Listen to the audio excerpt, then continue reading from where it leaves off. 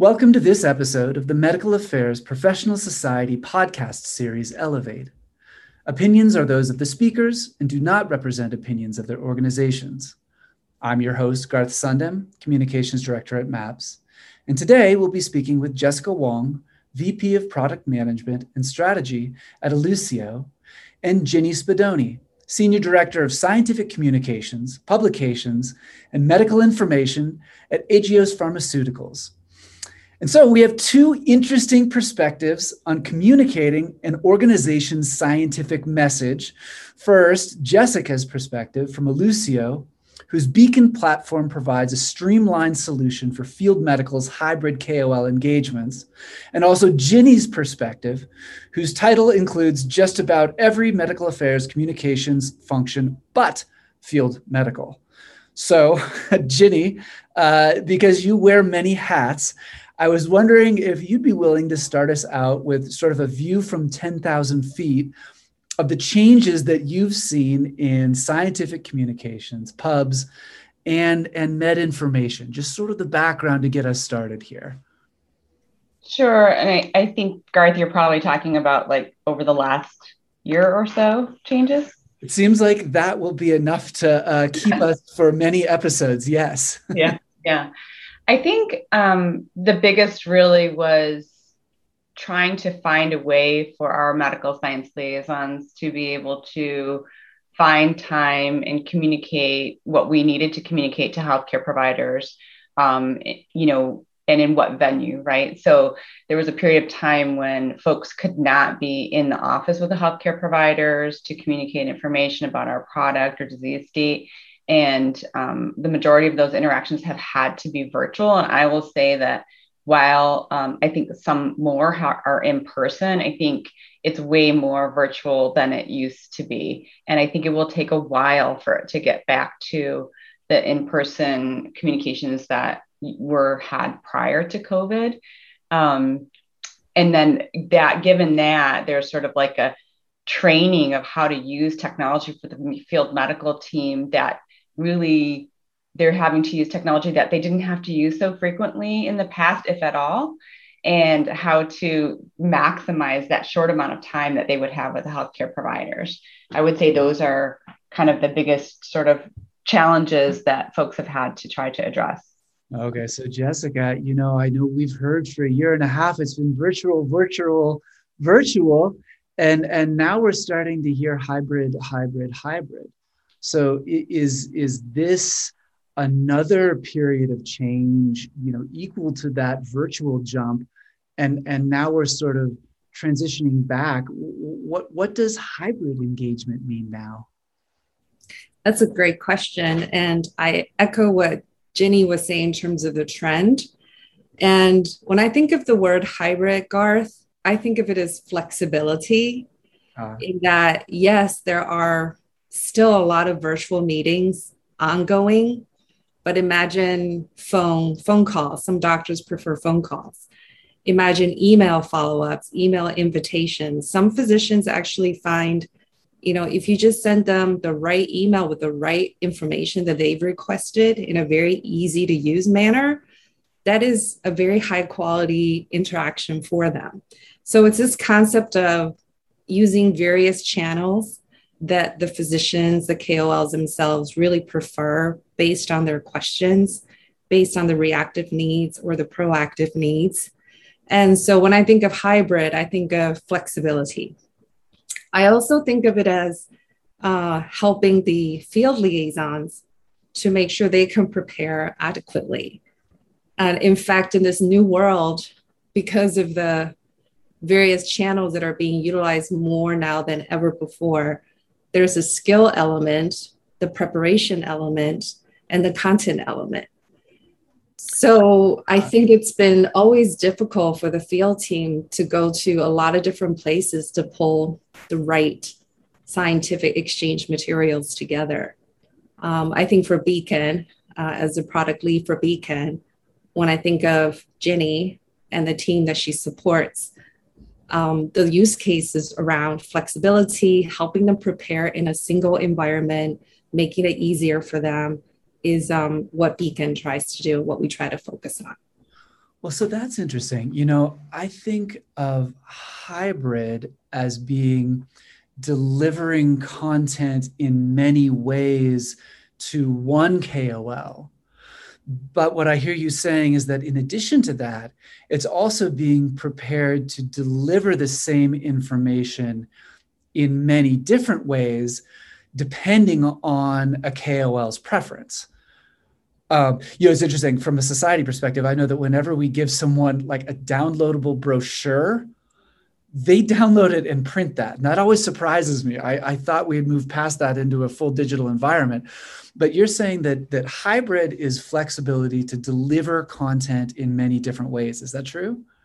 Yes, it is. And it's by form, by channel, by duration. A 15-minute interaction with a KOL, because that's all the time they have, is very different than a 30-minute or 45-minute roundtable or advisory board. I think making sure that let's use your PDF brochure as an example, having the ability to cut that up in a modular way that's compliant, that's user-friendly, is a great opportunity with the industry that we're in today in this environment. And at a recent conference, we talked about what if, what if we could apply a lot of our consumer online and offline information consumption behavior, such as Netflix or Amazon, into the world that we interact with physicians in the right manner, in a manner that's respectful, that's tasteful, that's compliant, is a wonderful challenge that we can embrace right now. Make the content really fit the interaction plan that you're intending to engage the physicians with. Oh, now that's interesting. So, Jenny, you're over on the pub side too, and on the medical communications side. So from a content perspective, what does this mean for you? Are you having to design and produce your content in different ways to support the hybrid environment in which it will be eventually communicated? Let me think about that. We just, for the use case, we're sort of developing things for specific use cases. So it could be a one-on-one interaction where an MSL is having a conversation with a healthcare provider. But one conversation that we've had recently is about an upcoming medical congress where they're currently planning on it being hybrid. So a live component. So we used to do 100% live exhibit, right? So one of our responsibilities creating information that can be used at the exhibit. And we have had an interactive display in the past, because sometimes people come to your booth, they might be shy. They don't want to be like, people, all over them while they're trying to read some of your information. So we've had things where folks can walk through it on their own. And we're thinking right now about like COVID and having to clean screens. But also at the same time, we're going to keep from the virtual environment having a virtual booth. And so we're going to have that same interactive information available at our virtual booth. And that same information is currently available on our MSL's iPads. So if they needed to have a conversation or wanted to walk someone through a few slides about our mechanism of action or our pipeline or the design of a clinical trial, they can, touch the screen of their iPad and walk folks through. So, and I believe it's in HTML. So that one of the things I like about it is the flexibility of the different formats, but it can also be used on a laptop. So I guess getting a little bit to the flexibility of Jessica, but I did want to say I was laughing a little bit earlier when you were talking about the printing, because that could be a sign of age, which I do like to print things off. It also could just be the way that people learn. So I think everyone learns a little bit differently, and sometimes they're, just want to read it and have quiet. Some folks want an audio component. The one thing I can say from a pub's perspective that I think that we've noticed is a lot of the posters for virtual posters, instead of just having a PDF of your poster up there, they're doing an audio component. So a short like 2 or 3 minute synopsis of the poster by the author as audio, so they can view the poster and listen to the audio. And it seems like those get a lot of hits, the ones that have an audio component. And is that kind of like a version of a plain language summary, or do you keep those more high level for the congresses? The ones that we've done that I'm talking specifically about have been still targeted for the healthcare provider. We are, and I know a lot of companies are looking at doing more publishing plain language summaries or having posters in plain language. And that is something that we were just talking about yesterday, because we have some pivotal data that I think we'll really want to be able to communicate to the patient audience as a company. And but I think it's not necessarily in place of. Well, so, I mean, hybrid and flexibility, we're talking about flexibility in terms of how content is presented. We're also talking about flexibility in the way a single audience would want to consume that content. But now we're talking about flexibility in multiple audiences as well.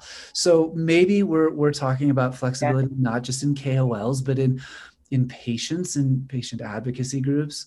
There's just so many ways this content could be used. Well, so Jessica, you said something that really resonated with me, and that was skill, preparation, and content. We dove into the last one, content. What are the skills that you see field medical teams and individuals now needing in this new hybrid environment? Yes, that's a really good question. I see 2 or 3 things that we can really help them with. One is assisting them in creating maybe even like the right invitation, follow-up subject lines, materials. Because imagine if, every company, every liaison, every organization, even within the same organization, sometimes you're competing for the attention of the same oncologist with your functional colleagues in different teams, right? So making sure it's really clear that it's from you and what it's for, and at the same time, it resonates with maybe the previous interaction you had with that doctor or patient advocate is useful. It's how we think about relationship, right? It's not, I'm just going to push a TO and not have a care. It's about, what have been these interactions thus far? What are you talking about with my colleagues, so that I'm not inundating you, but I'm really giving you something that you really asked for, that you need. So I think tips and tricks around how to coordinate as a team, how to send the right materials with the right headlines, I think is an area of opportunity. The other thing is feedback. So, before, the feedback is you get to fly to a city and meet with a physician. I mean, that is tremendous feedback, right? That interaction. That's not always so easy in a Zoom or WebEx or Google Hangout setting. And so how do you know if the exchange you just had did garner the right reaction or interesting insights and observations? So I think technology today, whether it's through artificial intelligence, passive, non-obtrusive collection of like some insights, making those kind of metrics available to the publisher, in-house personnel on what content is getting looked at, and then to the liaisons, like, hey, that was a great interaction. The KOLs had these questions, then we were able to jot it down for you and work with NetComs. Like having that kind of insights, I think it's also would be really helpful. And the technology is there today to gather this kind of metrics. And I think thirdly, just making sure that multi-channel platform and multi-channel support training isn't like a once and done thing. We all have the ability to go buy the best of the best platform, or the best one-off training class. But how do we sustain that? How do we keep that going? How do we evolve? Because I can't even predict like what's going to happen 6 months from now. or even a year from now. Our previous life of annual planning or like just repeating what we normally do, it's not going to be good enough anymore. So I think providing the right set of platforms and tools for the field team, of course, we need to do that.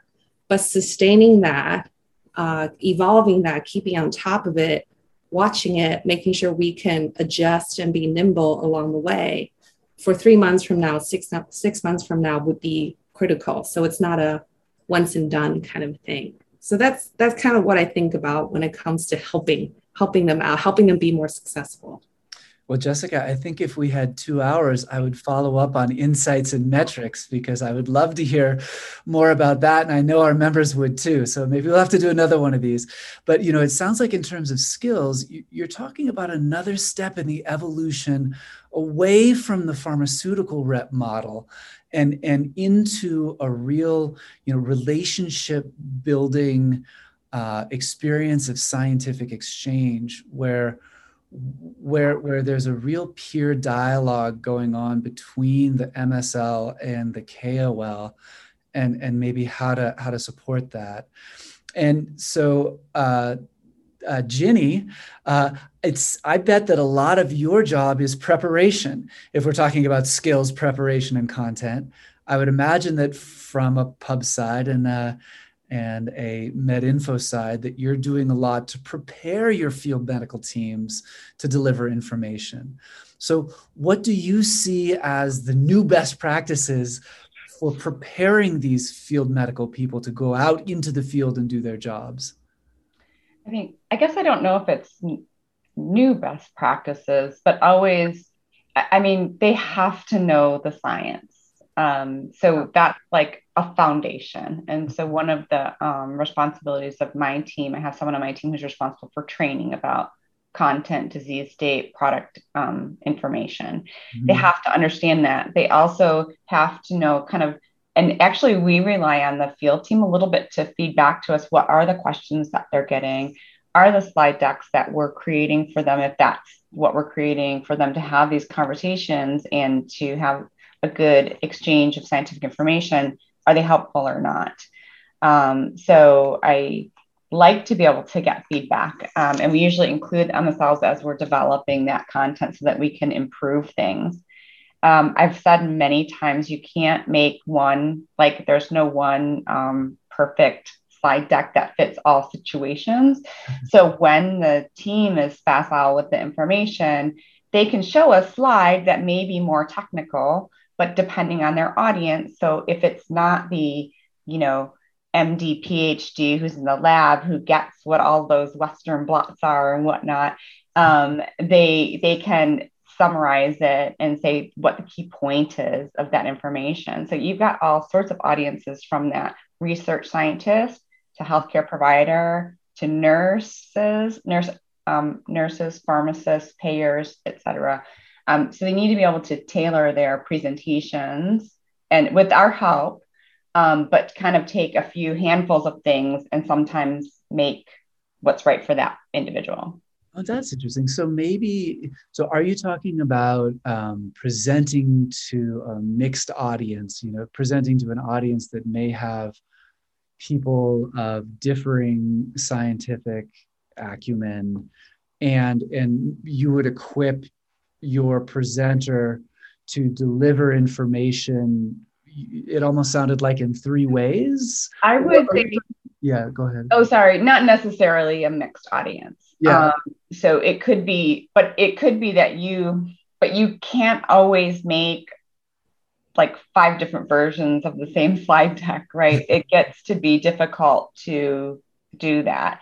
So you might make a slide deck that you think fits the majority of situations, and then giving the MSLs the leeway to be able to say, that slide is too technical and not important for this person, or, decide, depending, because really they're supposed to be responding the majority of the time reactively to questions, unless they're doing sort of like disease education, those types of things. So yeah, you can't create a slide deck or one piece for every situation. So the ability for I'm going to get back to the term that Jessica used earlier, flexibility, for the MSLs to have some flexibility in deciding what of this bank of things that you provided to me, am I going to utilize to address this question or address the need of this specific audience? Okay, so you prepare the MSL to deliver information in many ways, and it still falls to the MSL to evaluate their audience and choose how they're going to deliver that content. I guess both of you, what are you hearing from KOLs? Maybe as we emerge from the full pandemic state, but what are you hearing from KOLs about their preferences for scientific exchange? I might defer to Jessica on this because I think that you guys have done some research in this area. Yeah. Oh, cool. Yeah.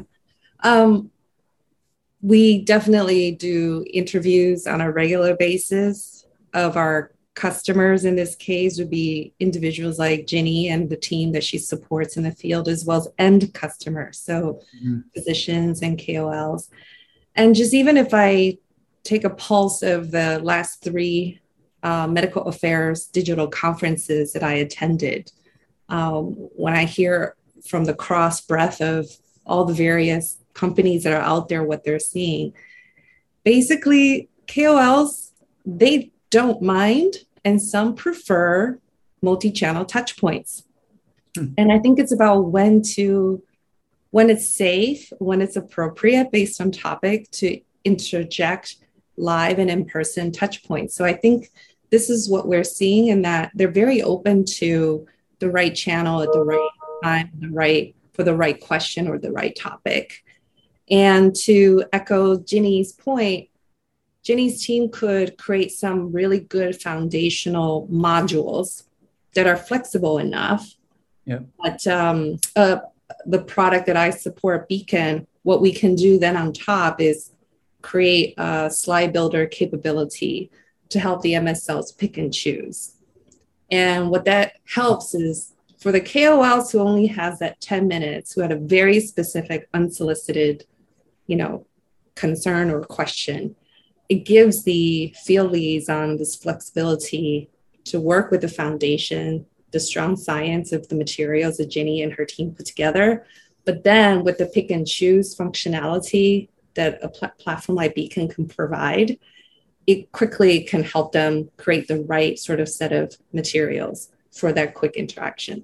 So I think KOLs prefer when things are organized for their very specific request, for the very specific amount of time, and based on their channel preferences.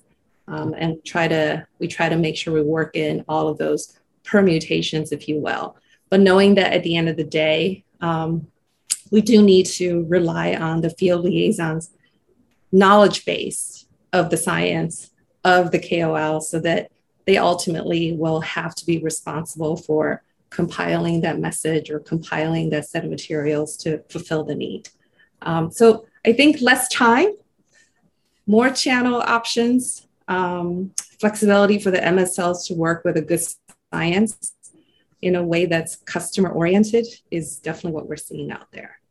All right. Well, so hybrid means flexibility, and the best way to deliver scientific exchange is whatever's best for the individual KOL. So let's leave it at that for today. Thank you, Jessica and Ginny, for joining us. To learn more about Elucio's Beacon platform for KOL engagement, visit elucio.io. That's ALUCIO.io. MAPS members continue the conversation at MAPS Connect, and don't forget to subscribe. And we hope you have enjoyed this episode of the Medical Affairs Professional Society podcast series, Elevate.